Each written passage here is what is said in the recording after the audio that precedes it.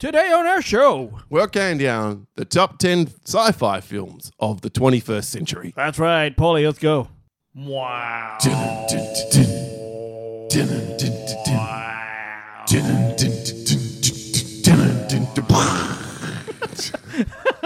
quite the 21st century. That's, close enough.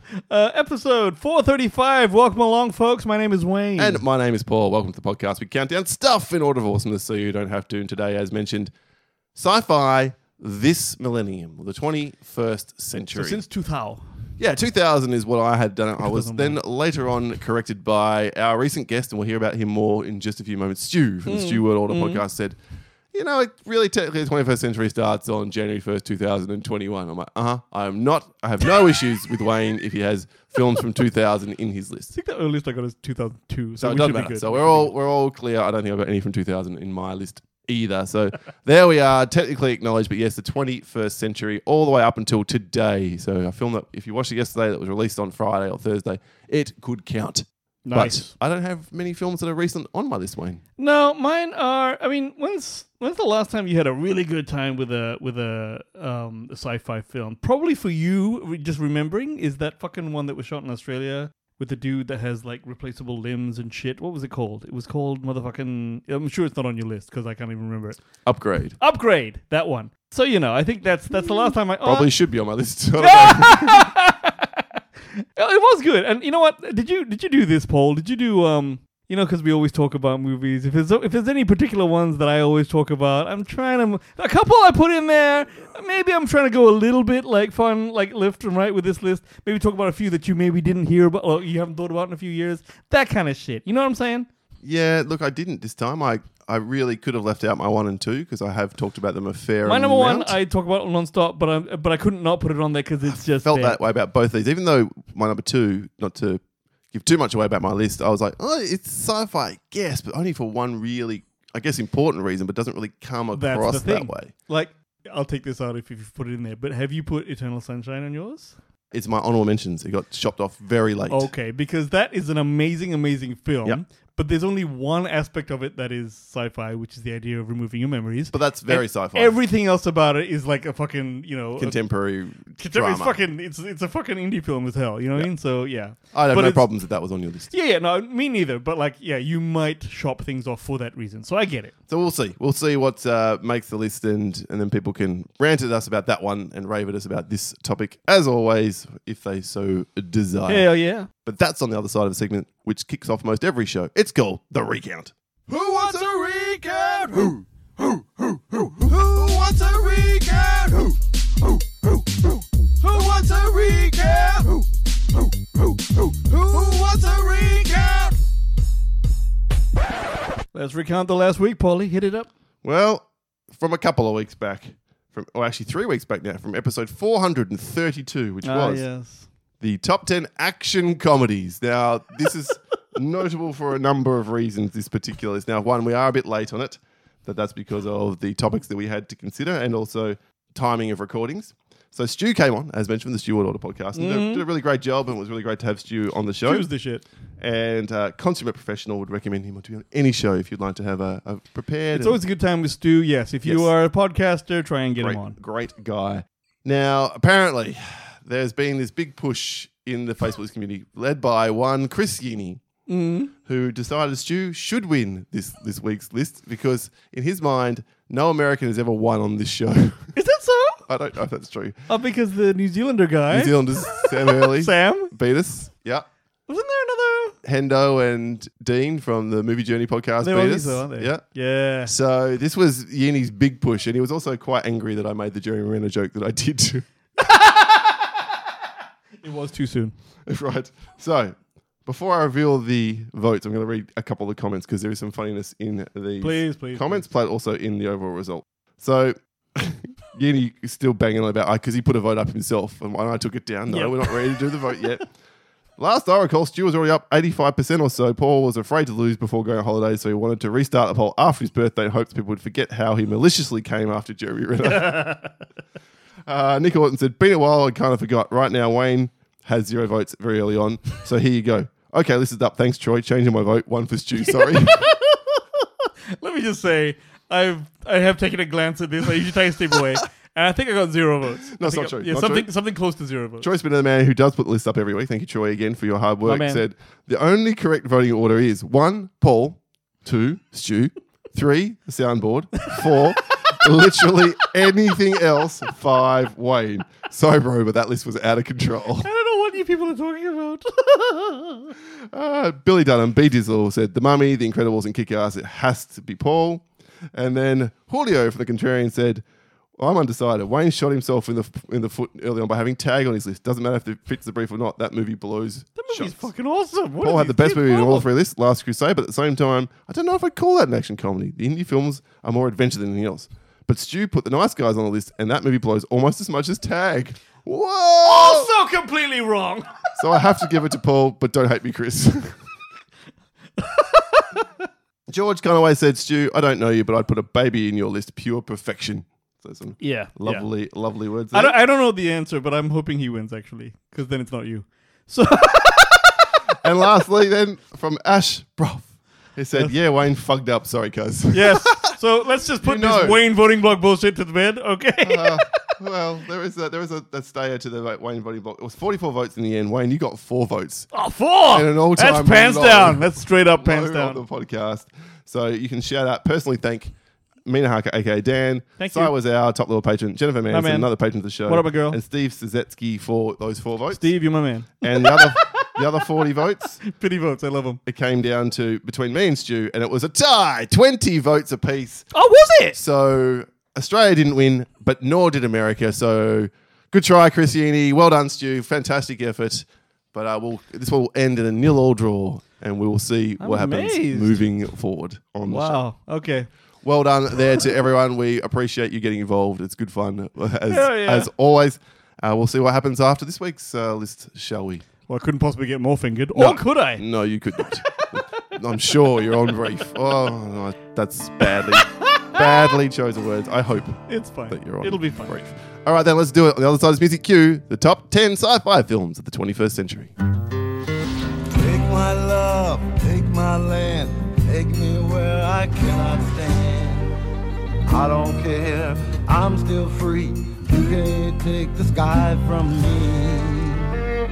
Take me out to the black, tell them I ain't coming back. Burn the land and boil the sea. You can't take the sky from me. The top 10 sci-fi films of the 21st century. Thank you, Commander Data.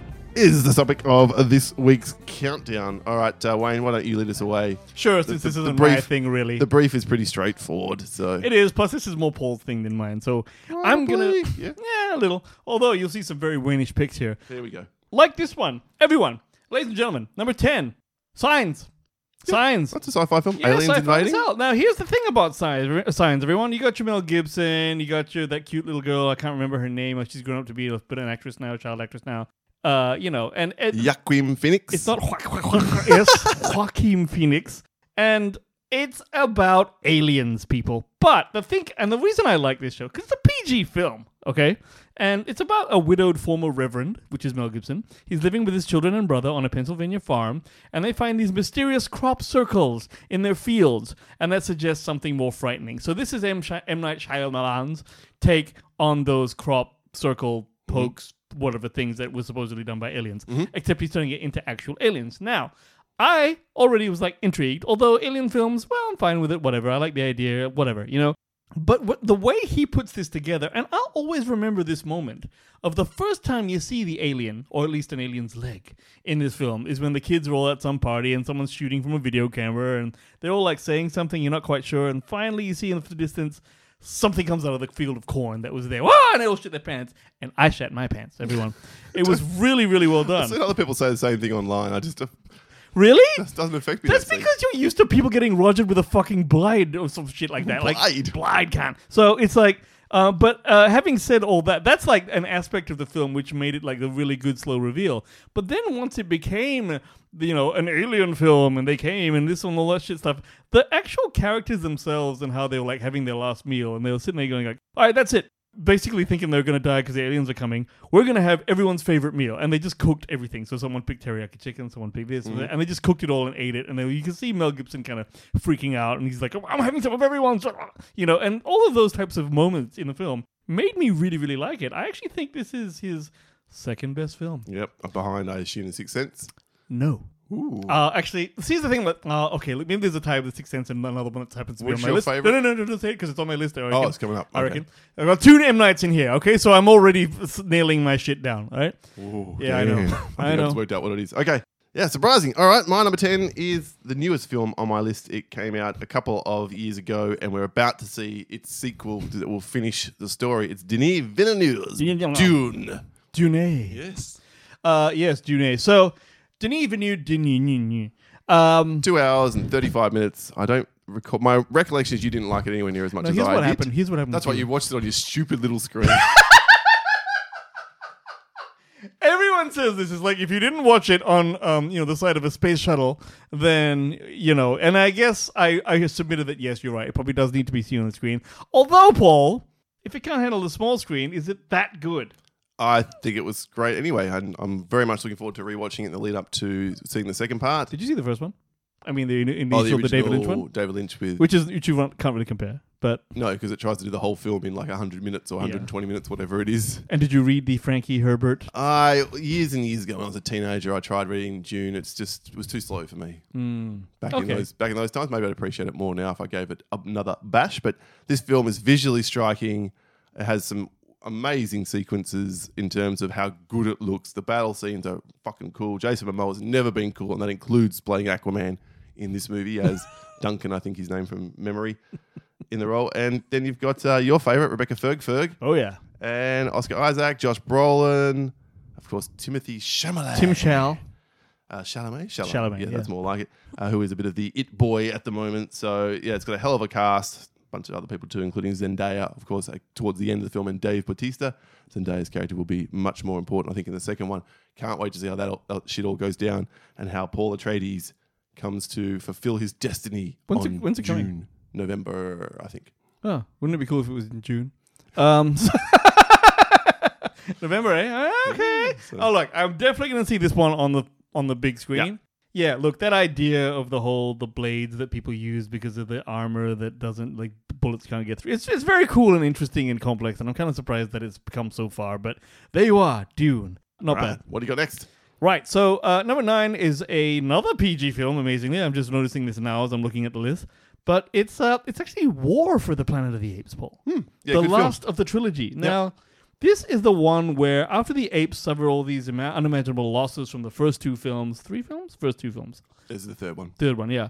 Caesar, which is the main ape, he wrestles with his darker instincts and begins his own mythic quest to avenge his kind against a very cruel Woody Harrelson character who represents the human army. And the reason this is my number 9 here is that this movie has actually got quite a few balls in that it pretty much, like, forced perspective makes you follow the apes the whole time. Any other wholly CGI film would say, okay, let's switch between the humans and the apes, This one right here, as you're watching the apes interact and you got the face and the Andy Serkis and all that sort of stuff, I straight up forgot that I was watching CGI apes for most of the film. Very impressive looking, for sure. Amazing. It's probably the best in terms of that. I want to say subtle CGI. No, the whole thing is CGI because it's the apes and stuff like that. But that pulling off the fact that I forgot that I was watching that and I was reacting to Caesar and whoever and whatever, as though they were, I guess, normal human actors and seeing the emotion on their face and all this sort of stuff. I reckon that this is the most CGI triumph. And that's why I was like, this Matt Reeves might be the shit. You know what I mean? Like, this guy is pretty fucking good. Then he goes and does Batman. He's obviously on his way, this guy, But he's on his way in this elegant kind of, not art house, but neo kind of, I don't know. It's an interesting way. But, like, War for the Planet of the Apes, my favorite of the 3. Yeah. Although number 2 was good. Number 2 was great. Yeah, I like 2 the least. I like 3, 1, 2 for me. Yeah? 3, 1, 2. Okay, interesting. War for the Planet of the Apes. My number 9, Paulie. Very nice. My number 9 is also a PG-rated film. It's directed by Alfonso Cuarón. It's Gravity. Starring Sandy B and Georgie C. And they are 2 astronauts out in space. Calamity happens, and Sandra Bullock gets knocked away from the destroyed sort of shuttle / station that they're on, and is trying to survive as she floats around in space, and how things go from there. That scene with George Clooney and he gets cut off and he's like, like that always gets me because he's just like, well, I may be George Clooney, but I know I'm about to die, and I'm just going to talk to you now and allow myself to, hey, here's what's happening. And he knows he's going to die. He's just floating off into space. I actually think that's a lot scarier than a lot of other deaths, if you ask me. You're just sitting there with your thoughts until you run out of fucking oxygen. Yeah, that would be hard. That is and then you're just like literally in the middle of nowhere, and that's all you're doing. There's no more alone way to die, although you would argue that everyone dies alone. But yeah, no, it's amazing. And this is an honorable mention for me, only because probably I've talked about it, or at least thought about it. I don't think I talk about it that often. But yeah, it's an incredibly looking film, especially, two words there, combining. The first half an hour or so where there's some really long extended shots as is Cuarón's like. So the preference. I think people rag on this one because of the physics thing where, you know, he gets getting pulled and they couldn't pull him back up and that kind of thing. It's like, that's not what would happen. If just one little jerk on the thing would get him back towards you because of perpetual motion. I didn't know any of that shit, and it doesn't matter because I'm watching a movie. So I'm down with that. I remember being blown away watching this at the cinema and how immersive it was. Oh, it's amazing. And it's only 90 minutes or 91 minutes long. So it's you're in, you're out, and it's done. It doesn't feel the need to bloat itself like so many sci-fi films, but especially Hollywood recent films tend to do. Oh yeah, well you know what? I didn't realize until maybe halfway through the film that the rebirth, like, because the imagery of rebirth like, is quite overt. It's quite like, you know, you see her sort of in the fetal position floating, and there's an umbilical cord, which is actually, but it still works really well because you're like, oh I see, she's emerging from the water. Really cool. Yep, nicely said. All right, what's your number 8? My number 8 is a movie that I think gets overlooked a lot, and it's probably unsung, even though it's a Spielberg film. It's War of the Worlds. Yeah. I know you had a problem with the kid at the end, okay? I know you had a problem with that, Paul. But let's go past that for a second here. War of the Worlds. I remember when it came out, I was talking with a bunch of folks about it, and there's another guy who is not that well known to me, but he's very much a cinephile like us. Mm-hmm. And he actually said to me, before I saw it, he said, this may be one of the greatest cinematic experiences of my life. That's what he said to me. Wow. Right? And I went, all right, well, if you're going to spew that kind of thing, I got to go see it. Not that I wasn't going to, right? Because Tom Cruise is in it, right? T to the C. T to the C, Elle Fanning, whatever. It's a spectacular film about terror, loss, and hopelessness. And yeah, it's Steven Spielberg, but I remember loving the effects with like the dust-defying lasers, and then the farming it was chilling without being gory, and that's what sort of worked for me. Yeah, there's definitely some scary moments in this, and there's a couple of, you know, this is Spielberg in the 21st century. He's not as effective as he was last century, but there's some awesome scenes. Bro, there's a shot when they're in the car and escaping, it's going around and around the car, which is really impressive. That was the shit. And you know what? I think, to my mind, this is the most un-Tom Cruise-y role that Tom Cruise played. He played sort of a slightly asshole father, but then you see him, like, he's just such fiercely a father protecting his kids. Yeah. I mean, that basement kid with Tim Robbins. Yeah.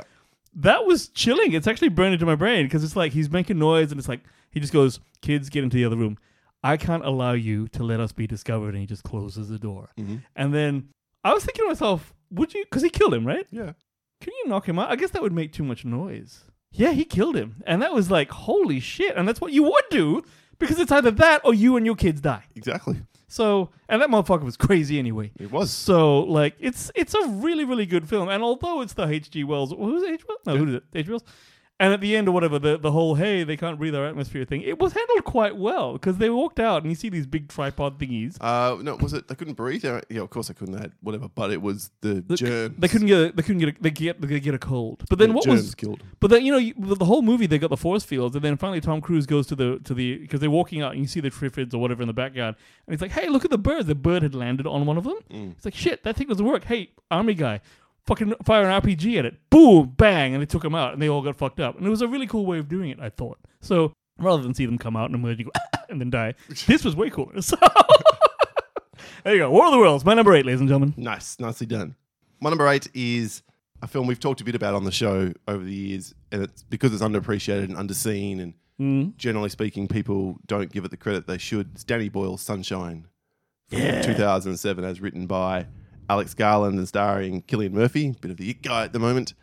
This is a movie about the sun effectively is going to die and they have to reignite it, and they send off a ship to do so, which disappears, and send off the second ship, Icarus 2, I think it is, and a cast in there, including Cillian Murphy's, I can't remember what his role is, but Kappa and Rose Byrne and Chris Evans and Michelle Yeoh and Cliff Curtis and Hiroyuki Sanada, who's from Bullet Train. Yep, you got to have a Japanese guy on there.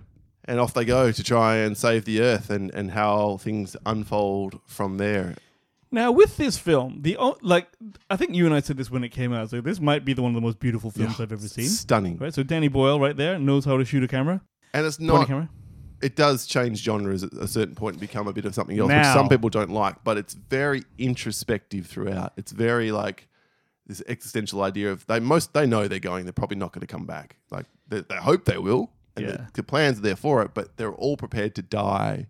Because what choice do they have? Kind of what we were just talking about before. If it's everyone else or you, what are you really going to do? And that's what he said. They said that none of us is more important than this mission. Mm-hmm. And then, but the cool thing is that ship that's going towards the sun, and those moments where I can't remember what character is sitting in the front viewing deck room with the sun, taking the sun, giving it changing the resolution or whatever it is, the shade. That's all very cool. And yes, it does turn into a horror movie, basically. Which of course is going to make Paul shit his pants. Yep. So that's works for me. Absolutely. These films that go from one to the other, they either catch a very specific audience and no one else, like From Dusk Till Dawn, or and that's I can see what this happened this way. It's a very bold move, I reckon, but it was really cool. Yeah, definitely cool. There you are. If you've never seen Sunshine, get into it. If that sounds like it's your jam at all. Hells yeah. My number 7, ladies and gentlemen, is my second M. Night film, which I think is really quite a masterpiece. It's Unbreakable. Mm-hmm. Okay, worked it out eventually. Yeah. So here's the thing about Unbreakable. Yeah, Bruce Willis and Sam Jackson, and essentially it is Bruce Willis who is he's David Dunn. He's a security guard. He's coping with a marriage on the brink of collapse. He manages to survive this horrific train crash without a single injury, even though it killed or fucked up most of the people. And his status as the one lone survivor of the crash attracts the attention of Sam Jackson, who's a man who's born with a brittle bone disease, and he's obsessed with comic books after growing up with that condition. And essentially, it is an extremely grounded superhero origin story, but you would never know that until towards the second, third act of the film. There's no costumes, there's no gimmicks, and it's a film that it just values the story and character above expensive set pieces at all cost. I think the most action-y scene was it's him in a almost drowning. I watched this movie once. I watched this movie once in 2000. It did come out in 2000. Yeah. But there you go. That's right. That's fine. Yep. As I said, not going to hold you to task for that. All good. Yeah, I watched it and I enjoyed it. I liked it. I've just never felt the need to go back to it. But you love the shit out of this one. It's because I remember my sister saw it and she goes, "When you got to see this?" I'm like, "Why?" She goes, "I'm not saying shit to you, but you got to see it, right?" So then I go see it and I'm like, "Oh, I guess it's like the sixth thing." I don't know what had come up by then. Whatever. I had no expectations. Second film, I think. But then as you go through and then Sam Jackson is saying, well, superhero films are superhero comics are like this, often the hero and the villain are friends, and this and it's for them to fold this initially very boring, because David Dunn is presented as kind of a loser to start with. He's no one special. And then you see he's a security guard and he's got a bit of he knows how to actually get people out of line and stuff like that. Then for it to turn into a superhero movie after completely blindsiding me by just making it, and it was interesting enough to watch, that was I am so impressed. I even struggle to call it a superhero film because it's nothing like Marvel. Unfortunately, they fucked it up with that fucking thing. Ass. That was it. Ass. Fuck, Glass was shit. Anyway, this film remains the tits, I reckon. So I love the fact that this is the most sincere representation of you could just be anyone, but you happen to have, and even if his powers are just not, they're not particularly he's just really strong and shit, and he's got a vulnerability to water. Something that could happen to anyone, and it's he's sort of it dawns upon him that he's actually a superhero. That's cool. So there you go. Yep, it was different, and certainly did catch people unawares. Oh yeah, cemented Shyamalan's nature or reputation for twist endings, which would haunt him through the rest of his career. Oh, totally. Still does today, I think. All right, my number 7 might get a bit of a rise out of you, Wayne. This might be one you left off the list because you do talk about it a lot. It also stars T to the C. T to the C. It's 2000 and, was it? Edge of Tomorrow from 2014. It's on my list. It is on your list, okay. Yeah, but let's talk about it. Directed by Doug Liman, this is a movie where Tom Cruise is a cowardly kind of officer who doesn't get in the front line, and Earth is at war with a bunch of... He's not cowardly, he's just a PR guy for the army who happens to be a soldier and never went to war. Cowardly. Which is the same guy I would be if I was in the army. No doubt, I would not be any different. But anyway, for the purpose of this film, he's kind of doesn't want to fight, and then gets made to fight, and it gets these invading aliens who have the capacity, seem to know what's coming or whatever. It happens. Turns out... Second guess the humans. When he gets hit by, is it the blood? I can't even remember. Yeah, he gets blood of one of the, whatever the bugs are called, or whatever goes on him. And now he flashes every time he dies, and die he does a lot in this movie. If you ever wanted to see Tom Cruise die, this is the movie for you. He goes back in time 24 hours and relives it all over and over again. This becomes a time loop movie, and it's how the aliens always know what's going to happen and why they're defeating the offensives against them. But even cooler is that his advantage of being able to come back each time he dies, right, is taken away from him at one stage. Where he's like, oh, fuck. It's too late. I waited too late. So now, next time I die, it's gonna be for real. Mm-hmm. And he's then the stakes go higher. And it's like, and now Paul thinks the movie bitches out at the end. Okay, I think it does too. Yeah, I do not. I think it's the best. I agree with myself. I think it does too. But like, this is a sci-fi Groundhog Day, but in the best possible way. With a bit of Emily Blunt supporting. Emily action. Blunt being a badass like yoga ass woman. That's the shit. And again, it's so hard to do one of these movies where you're just replaying the same scene over and over. And Doug Liman really nails it by the 50th time or whatever he's come back. He's only giving you snippets to show you bits, and it still works. You're not bored, and you're not, it doesn't feel repetitive. Not boring at all. Yeah, very good film, very enjoyable. We'll see how high it goes on Wayne's list. That's my number 7. Wayne, what's your number 6? My number 6 is a T to the C film, and it's Minority Report, baby. Of course it is. Now, Minority Report, everyone. Here is Steven Spielberg's Len Wiseman stage. Yes. What, blue light? Yes, the movie looks blue and white as fuck. Actually, Len Wiseman's bluer, but this is like Steve, and he's obviously going for aesthetic. He's like, it's the future. It's the future. It's clean. It's whitey, yellowy, blue tinge of blue, and it's about it's a Philip K. Dick story, I believe it was. And Tom Cruise is this. I guess he's a scientist or some sort. Isn't he a police officer? He's a police officer. He is a police officer, and he's using precogs to basically predict the murder of someone. In Minority Report, precognitive humans who are born with this capacity and are basically farmed to be able to do this can see the future, and then they send out I can't remember what they're called, these officers to go and arrest people before they commit the crime that they are going to commit. That's right. Which then opens up a whole world of, would they really have done it? Yes. Are we 100% sure about that? Is there any proof of this? And then all the machinations and the conspiracy theories behind Absolutely. And then the way that they explain it is like, Tom Cruise throws the ball and then the guy catches it. Like he rolls it around a catch. He goes, listen, you caught that ball, but if you weren't there, it would have dropped. So it's definitely going to drop. The fact that you weren't there to catch. He pulls this kind of like, that's how he, Anyway, that aside, right? Here's where I found out that Colin Farrell is an amazing actor. I'm sorry. He blew me away in this film as the guy who I've never heard of before, acting across from Tom Cruise and absolutely nailing it. All of the action in this shit is wicked. The gadgets are the bomb, including that really cool shotgun shockwave thing where he flips it around and boom and fires a shockwave at someone and throws them back against the wall. That's the shit. I did also learn that you know how he uses his fingers to control the computer instead of a keyboard or something, which is really cool. I tried something like that in a VR setup. It is exhausting, Paul. After 10 minutes of you 5 minutes of you trying to use your fingers to control a mouse, you'll be puffed out, my friend. So that's, turns out not to be cool. But yeah, loved this film. I actually was amazed at how good it was. And it was probably something that made me go, no, sci-fi is absolutely potentially on my list of things that I like watching. Ballsy. Stupid, but ballsy. Because other than that, it's Star Trek. And that's it. This is 2000, Paul. I was still a youngster. 2002. What about your beloved fucking ridiculous prequel Star Wars series? What was that? What year was that? 99 was a Phantom Menace, and then the subsequent. Star Wars. Yeah. Oh yeah. I suppose to me Star Wars it's definitely sci-fi, but to me it's Star Wars. What? It's its own thing.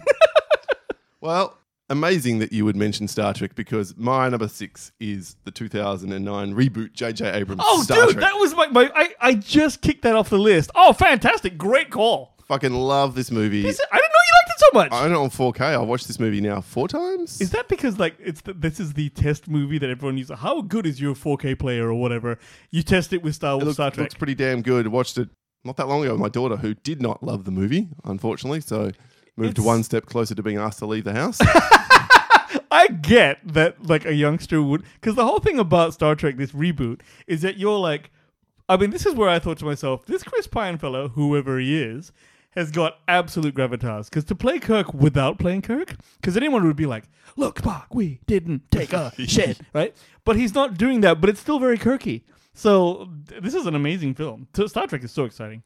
It is quite Kirkinating. Kirkinating? Yeah. Kirkinating, yes, it's Kirkenheimen. You definitely recognise what he's doing and he's pulling it off. So He's good. I think the whole cast. This is a really well put together cast, from Zachary Quinto as Spock to Perfect Spock to Carl Urban as McCoy. Mm-hmm. So, and of course Simon Pegg coming in as Scotty as well. So, yeah, I'm a fan, big fan of this. Sulu, John Cho, of course. So Zoe Saldana is awesome as Uhura too. So it's just, I can't think of a better cast than what they did here. And then it's exciting and entertaining. And I lost my daughter with the sort of timey-wimey stuff when Spock is, in two places at once. And now, that's probably going to lose you, but like the whole part of it was that the fact that, like, I remember like when this came up, people were just saying what this movie is exciting. Mm-hmm. It's exciting. They're jumping off a thing and they're like free falling and doing all that cool shit. Yep. And then, the guy in the Anton Yelchin too, of course, rest in peace. Yeah. Then the red shirt guy dies and they jump down to that platform. Exactly. Hilarious. That was the gag also, and that's what I liked about it. It did so much, but this is actually the cleanest. It did so much heavy lifting with like rebooting it, saying, okay, well, this is because we've got the old Spock and we've this kind of thing. This is now the continuation of Kelvin. Is it the Kelvin time? They call it the Kelvin timeline. Yeah. Timeline. I obviously love number 2, and I'm the only person on the planet who did. And I didn't even mind I Star don't Trek. remember hating number 2. I just don't remember loving it like you did. So here's what happened, right? That was remaking The Wrath of Khan. Yes, right? but they were hiding that they were, and they kept saying, no, he's not Khan, he's not Khan, he's not Well, Khan. I didn't know that they were denying it, and then when Benedict Cumberbatch, I am Khan, I'm like, oh my god, it's fucking Ricardo Montalban, but him, and I was like, that's the shit. Where's the plane? Exactly. But then, like, because like, The Wrath of Khan was such a respected one, it's like, oh, we're doing that. I thought it was great, and also Spock doesn't die in this one. It's Jim Kirk. Mm-hmm. No, it's all good. I don't see why everyone had a problem with this one. It was great. Anyway. Yeah, unfortunately, the third one, Beyond, seems to have capped the series, and that was barely okay. Well, what it is now, because the fourth one was supposed to be Chris Hemsworth and Chris Penn, and they're both too expensive now, baby. Yep.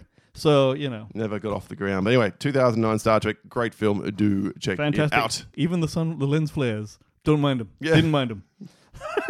That was still enough early days of J.J. Abrams' directing career. Most deaf. Well, my number 5, ladies and gentlemen, is a film that I've always carried a torch for, and it's one of those ones that most people haven't seen, although maybe the kids on this show, listeners, you'd know it. Equilibrium. Oh, I forgot about this. Equilibrium. Now, check this out. Here you have Christian Bale, Sean Bean, of course he does, Taye Diggs, and a couple other folks. But more importantly, this film here is set in an oppressive future where what happened was they've had the Third World War, and everyone's all like, what the fuck, that's fucked up. And in the knee-jerk reaction to the horrors of that world war, the survivors outlaw what they blame to be the chaos creator, i.e. emotions. So they actually, you have to, in this new society, take drugs to suppress your emotions. And of course, the Rebel Alliance are people who want to feel shit. So that's the premise of the film. But Christian Bale plays one of the, I guess, enforcers, policemen, whatever, who actually go around making sure that people don't feel. And in doing so, they've got this thing called the gun cutter, which is just ridiculous but great. Very cool. Very cool. They both have these like RoboCop pistols that they carry in their jacket pockets for some reason. And what happens is whenever they're in a room and there's like a million people shooting at them, by employing the gun cutter and shooting over your shoulder, under your arm, on your dick, statistical most likely. You occupy the space which is least likely for a bullet to hit you whilst firing your own bullets and taking out your opponent. But it's so cool, all right? So it's like martial arts with guns. Kind of literally. So it's like, and the way that they put the way that they filmed it. Who's this guy? What's his name? Kurt Wimmer. Yeah. Written and directed by Kurt Wimmer. The only good film he's ever made. The only, because everything else is a bag of dicks. So this is like his one thing. And look, it's 2002 CGI, so not everything works. Not everything works, but because he was like, the first time you see the gun cutter in an actual room, he's in a dark room, and the only blazes of like light are when the flare of his gunshots. And the camera's moving while he does it, and it's kind of amazing, to be honest with you. I always thought it was cool. Plus, this is a movie which has amazing plot, amazing acting, and amazing action. Because the actual action in this is top fucking notch. Yeah, I like it. I love. That's a great choice, and I would have it on my list. So well done. I'm glad you brought it up. Equilibrium, number Kurt 5. Wimmer, by the way, has only directed 4 films and written and directed 3. The next one, Ultraviolet, was a massive steaming pile of turd. Ultraviolet was a piece of shit. Mila Jovovich. And then Children of the Corn remake in 2020. I haven't seen that one. Oh. And now he's the writer on Expendable Foibles or whatever the fuck it is. Fuck. And he also worked as a writer on Salt, Law Abiding Citizens, your favourite, Street Kings, and the Total Recall remake, and the Point Break remake, because that film fucking sucks. Street Kings? I didn't even mind Salt. I thought Salt was good. Oh, wait, hit and miss would be this gentleman. He's totally hit and miss. There you are. Yeah, okay. So that's your number 5. My number 5. My number 5 is a film which I like for a whole number of reasons, including it allows us to use silly South African accents. It's District 9. This is I knew to be on the list, and well-deserved because it is an amazing film. Please go on. My recollection of going to see this movie was with a random person I was dating at the time, and they came out and said, didn't like this one much. And I'm like, uh-huh. I remember. That didn't last. That's another... Not show. even the one you're thinking of. There's a different person. So a couple of times I've gone, oh, okay. Oh, you tested out hoes with this show? Well, definitely did not test out women. I simply realized that if you don't like this movie and I love it so much, we don't have a lot in common. I actually don't ascribe to that theory at all because I've been out with women who like shit that are different to me, and I respected her choice in that. Yeah, that's good too. She did not respect mine. But that's not so because I tend to like if I think you're cool as a person or chick in this case because I women. This person clearly wasn't cool enough. Let's just put it that way. Yeah. But anyway, look, this film is a thinly veiled swipe at racism, and it follows aliens who have been forced to land in Johannesburg from a visionary director, Neil Blomkamp, and they linger there, Wayne. In shantytowns. Linger. Mock. Yeah, no, this is... I didn't expect it to be so good, honestly. Yeah, and it does this whole... It starts out as a mockumentary thing following...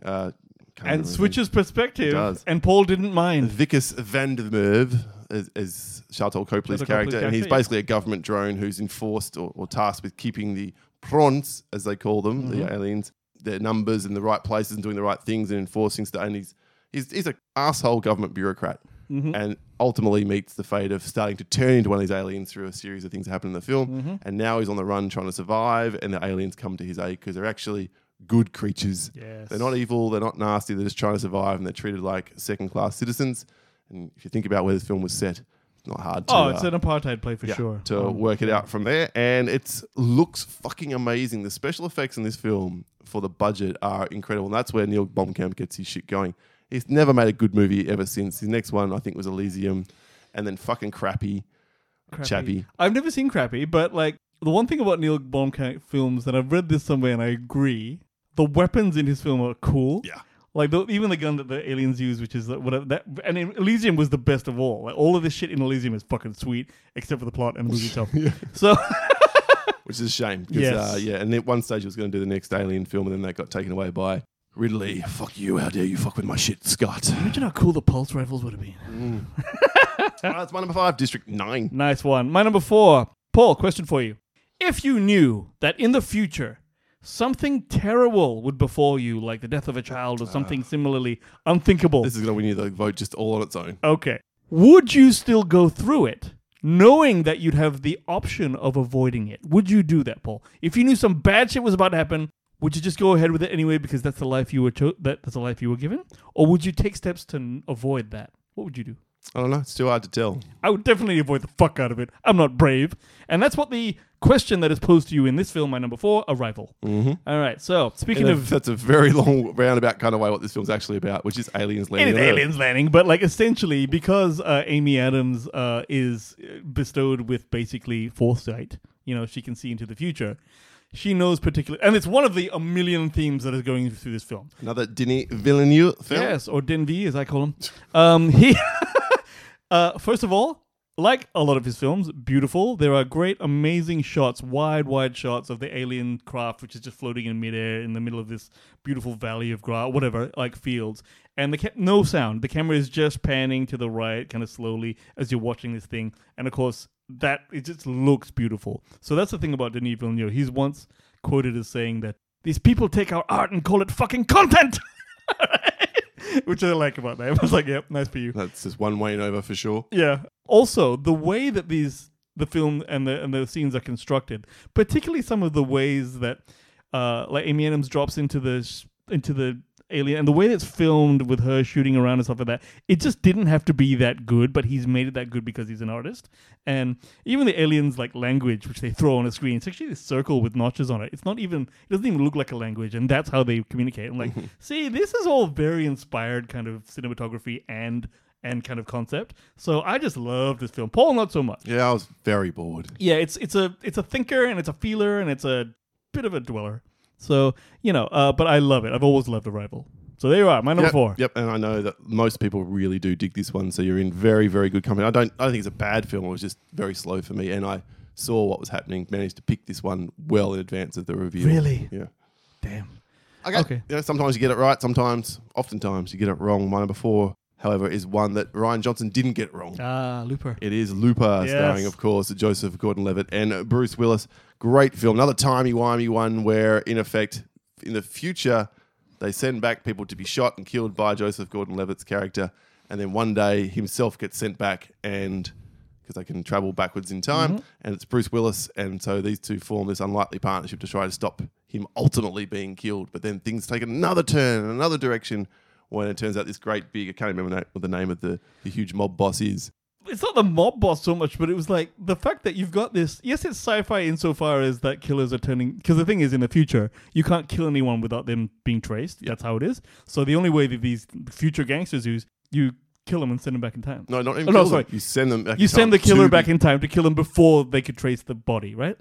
That's the idea here. No, wait. No, you send the person back who's going to be killed. That's right. You send the person, and then the bad guy in the past / present kills them. Right. So that was it. But what was cool about it was, on top of that, is the threat of this all-encompassing sort of being that has like psychic or telekinetic powers that can fuck up the whole world, and that's just woven in.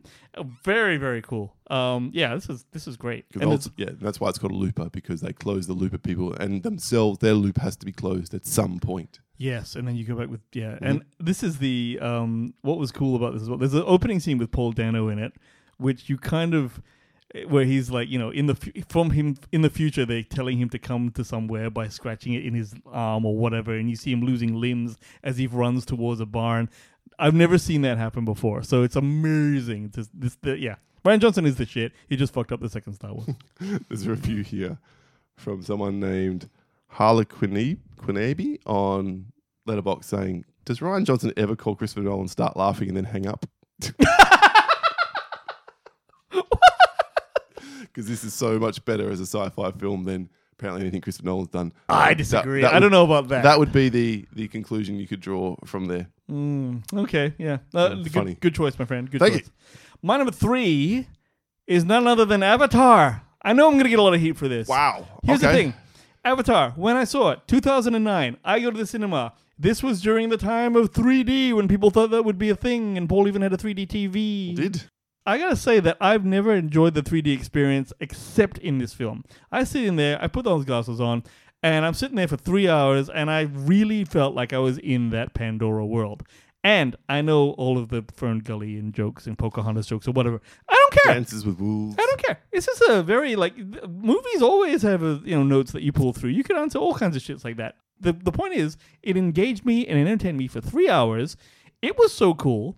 A guy from Rockingham in Perth who was in the lead, that was quite a nice thing. But the fact that it got me so long, and then it became this worldwide phenomenon. This is the thing about James Cameron, right? He just doesn't fuck up. Doesn't seem to. He does moonshots that always fucking hit. What the fuck? I don't know what's going on with him, but he's the tits. He never went to film school, Paul? Mm-hmm. He was a truck driver who taught himself by going to the library and photocopying books on filmmaking.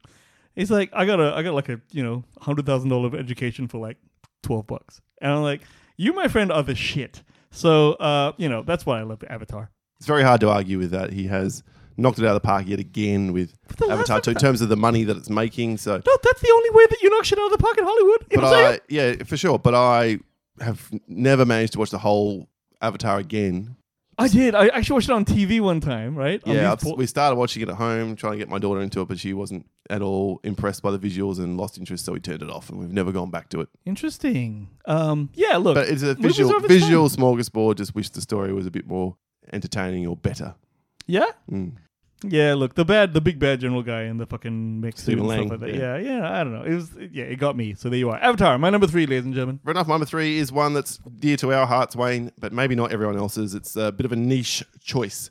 It's the culmination of an unfairly and too soon gone TV show called Firefly. Oh, I'm talking about Serenity. Serenity, great show. Look, if you've never seen Firefly, you're just not going to gel with what I'm about to say here. But this is written and directed by, of course, Joss Whedon. And it wraps up most of the storylines, or at least the important ones from his TV show Firefly. And it follows a ragtag group of rebels, basically, in this universe who are led by, of course, Captain Reynolds, Nathan Fillion. Yep. And has all these people in there, some cool characters. I'm not going to go through them all, but basically we are finding out some of the answers to this universe in such a cool fucking way. It was the first event screening Wayne and I, I got to go to. Wayne and I went and saw it together. Yeah. Browncoats was the online community back in 2005. It's almost 20 years ago. Can you believe that, Wayne? I had never seen cosplay before, and and it's like, seriously? The people who were dressed, there's probably like, I don't know, 20 of them in the whole audience, right? But geez, they went hard. Yeah, there was more people dressed up for Barbie the other night, that's for sure. Oh my God, that was huge. You know what's cool about Serenity? This is what I call the Transformers the movie syndrome. You have a TV show, and it's got a certain level of quality. And don't get me wrong, I mean, like, Firefly was always the bomb, right? The few episodes we got, they're all great. Then you go see the movie, and they've amped everything up. They got bigger budgets, they got a harsher split. In Transformers the movie, compared to the cartoon, there's robots dying, there's like huge, bigger set design. Yeah. The story, the movie, the idea is much, much bigger, and that's exactly what happened here. In Serenity, big, huge consequences, big, huge, like, you know, character deaths, this, that, whatever, and the idea of the Reavers and this, that is such a good idea. Yeah, I loved it. This is also an honorable mention for me. Ooh, okay. Didn't quite crack the list, but fair enough. My number 3, Serenity. Since I found Serenity. There's your fucking... Yep, there's outro. my opener. Yeah. Oh, outro. Yeah, okay, cool. All right, so my number 2 is Edge of Tomorrow, Paul, so we're back to you. Ooh, my number 2. Here's one of the 2 films which... This is the one that's least sci-fi, arguably, on my list. It's set in a dystopian future, and the sci-fi element is women have stopped having babies, but we can find a way of getting them to have babies again. Of course. It's my second Alfonso Cuarón film. It's Children of Men. 2006. Yeah, you're winning this one. This is the other one. The other film that I dumped someone after they said they didn't like it. Oh my God. Word to the wise, ladies. Paul ever become single again? That's hopefully not. That's the first time, or the only 2 times ever happened in my life, and both of those films are on this list, so... Can you just, like, intimate to me who it was? That one was the one that we both know. Okay, fine. Yes. Oh, yeah, she was a fucking dud. All right, so... Not because of that, though. Well, it didn't help, of course. It didn't help at all. It did not help at all. But this one, yeah, Clive Owen in his best role he's ever been in, and with Alfonso Cuarón's incredible eye, some of the shots in this film are to die for, including through a war zone, and it's just this one continuous shot as he's running, you know, trying to avoid bullets. That's just one. Yeah, you're right. Astounding. I always remember the car, but the car's amazing too. But it's a triumph of kind of blocking and kind of cinematography, I guess. Perhaps one of the finest films I think ever made, and stuns me that some people don't like. I think I've copped shit on this film on this podcast before for talking so much good stuff about this film, so I'm sure I'll cop it again from the vocal minority who don't like it. But this is a much beloved film for very, very good reason. I can't see how. And this is the shit. It ends, I think, just right. Really nails the ending too. So yeah.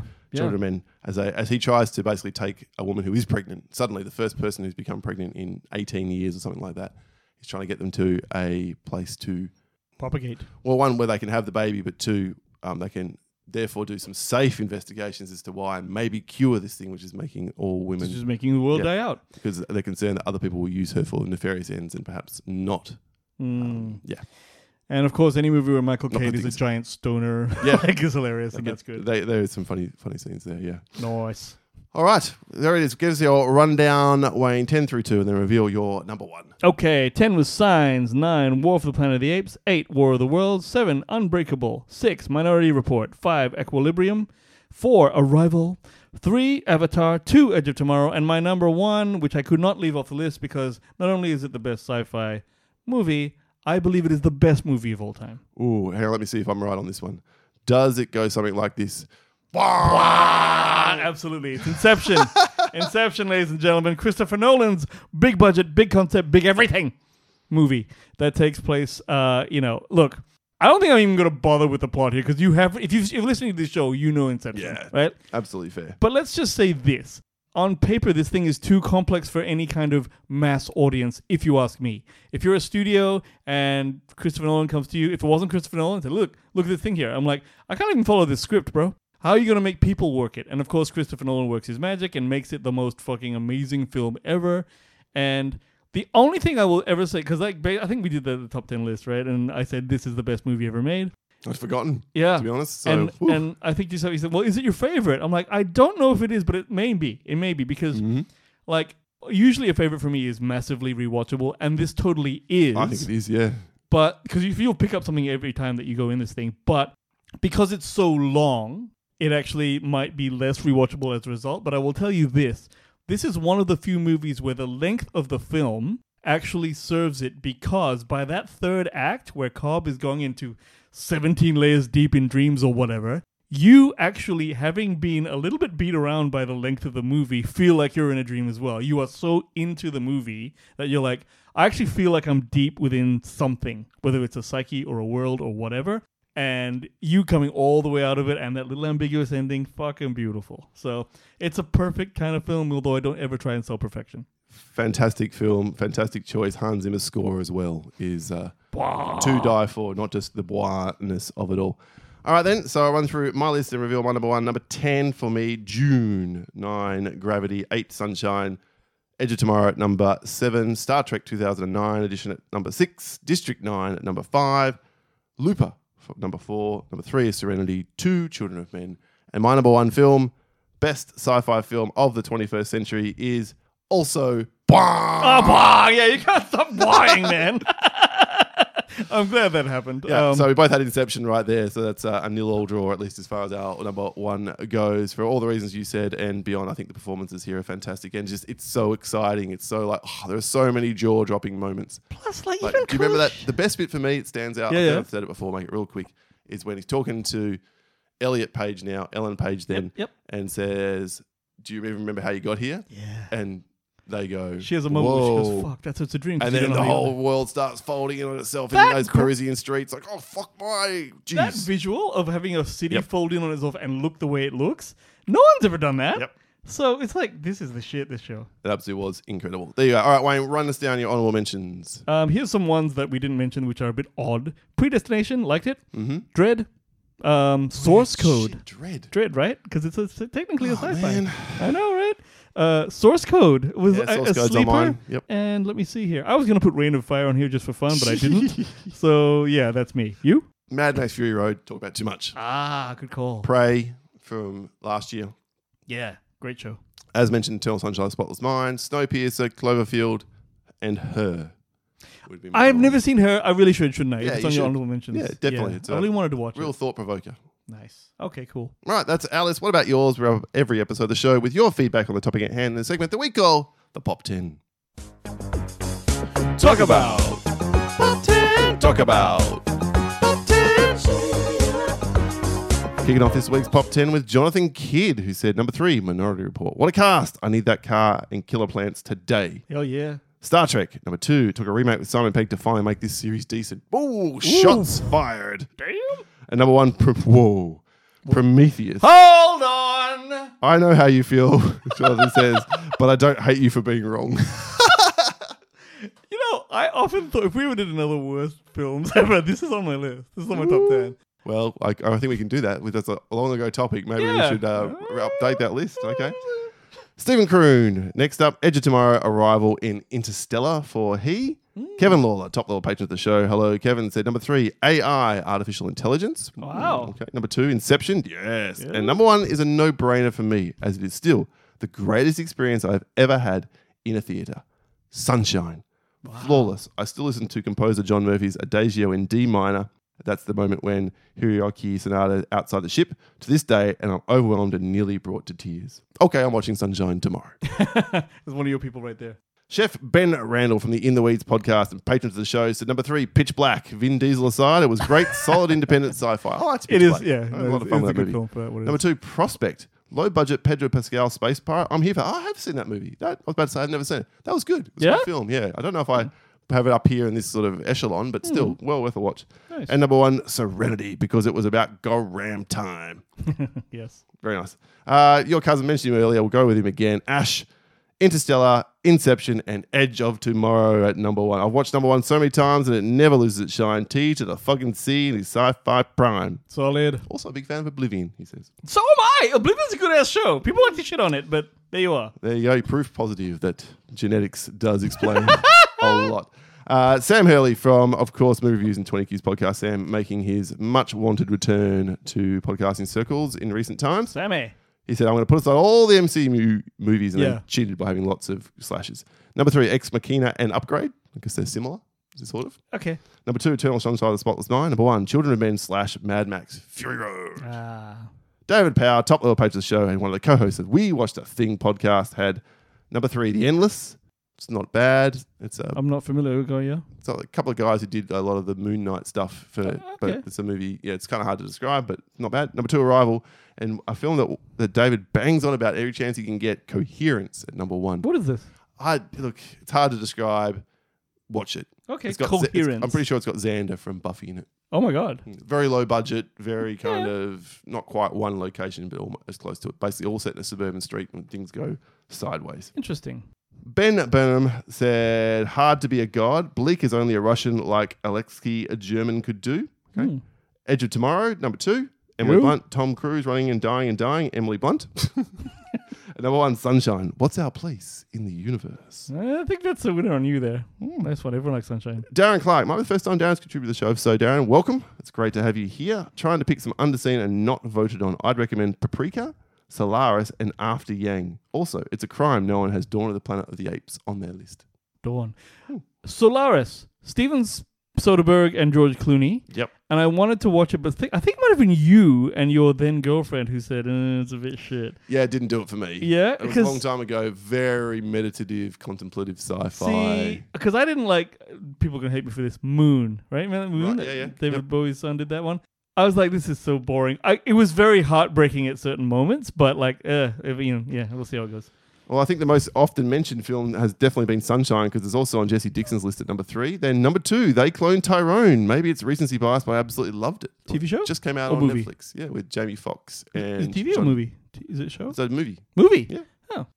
And then In Time. Yeah, the Justin Timberlake one in my top 50 films ever. Damn. Hot. Damn. And then we'll wrap it up with Joe E. DiCarlo from the So Wizard podcast. Not a great show. And Joey... Wayne has Moon. This is his first on his list. Donnie Darko and then Idiocracy, which I've never seen. I really want to see it because I've heard so much about it. Going to have to check that one out at some point. Thank you so much to everyone who got back to us. Sorry I couldn't get through all the feedback. We really appreciate everyone still getting on board and having some fun with their contributions to the topics at hand. Don't have next week's show lined up just yet for you, so keep an eye on the Facebook List community where we'll announce that sort of Thursday, Friday next week and then ask for your feedback there for episode 436. But Wayne... Other than that, how do the good folk get in touch with us? Google the Countdown Podcast. Find our socials, except for Twitter, apparently. X. Is it called X? Now it's called X. Really? Yeah.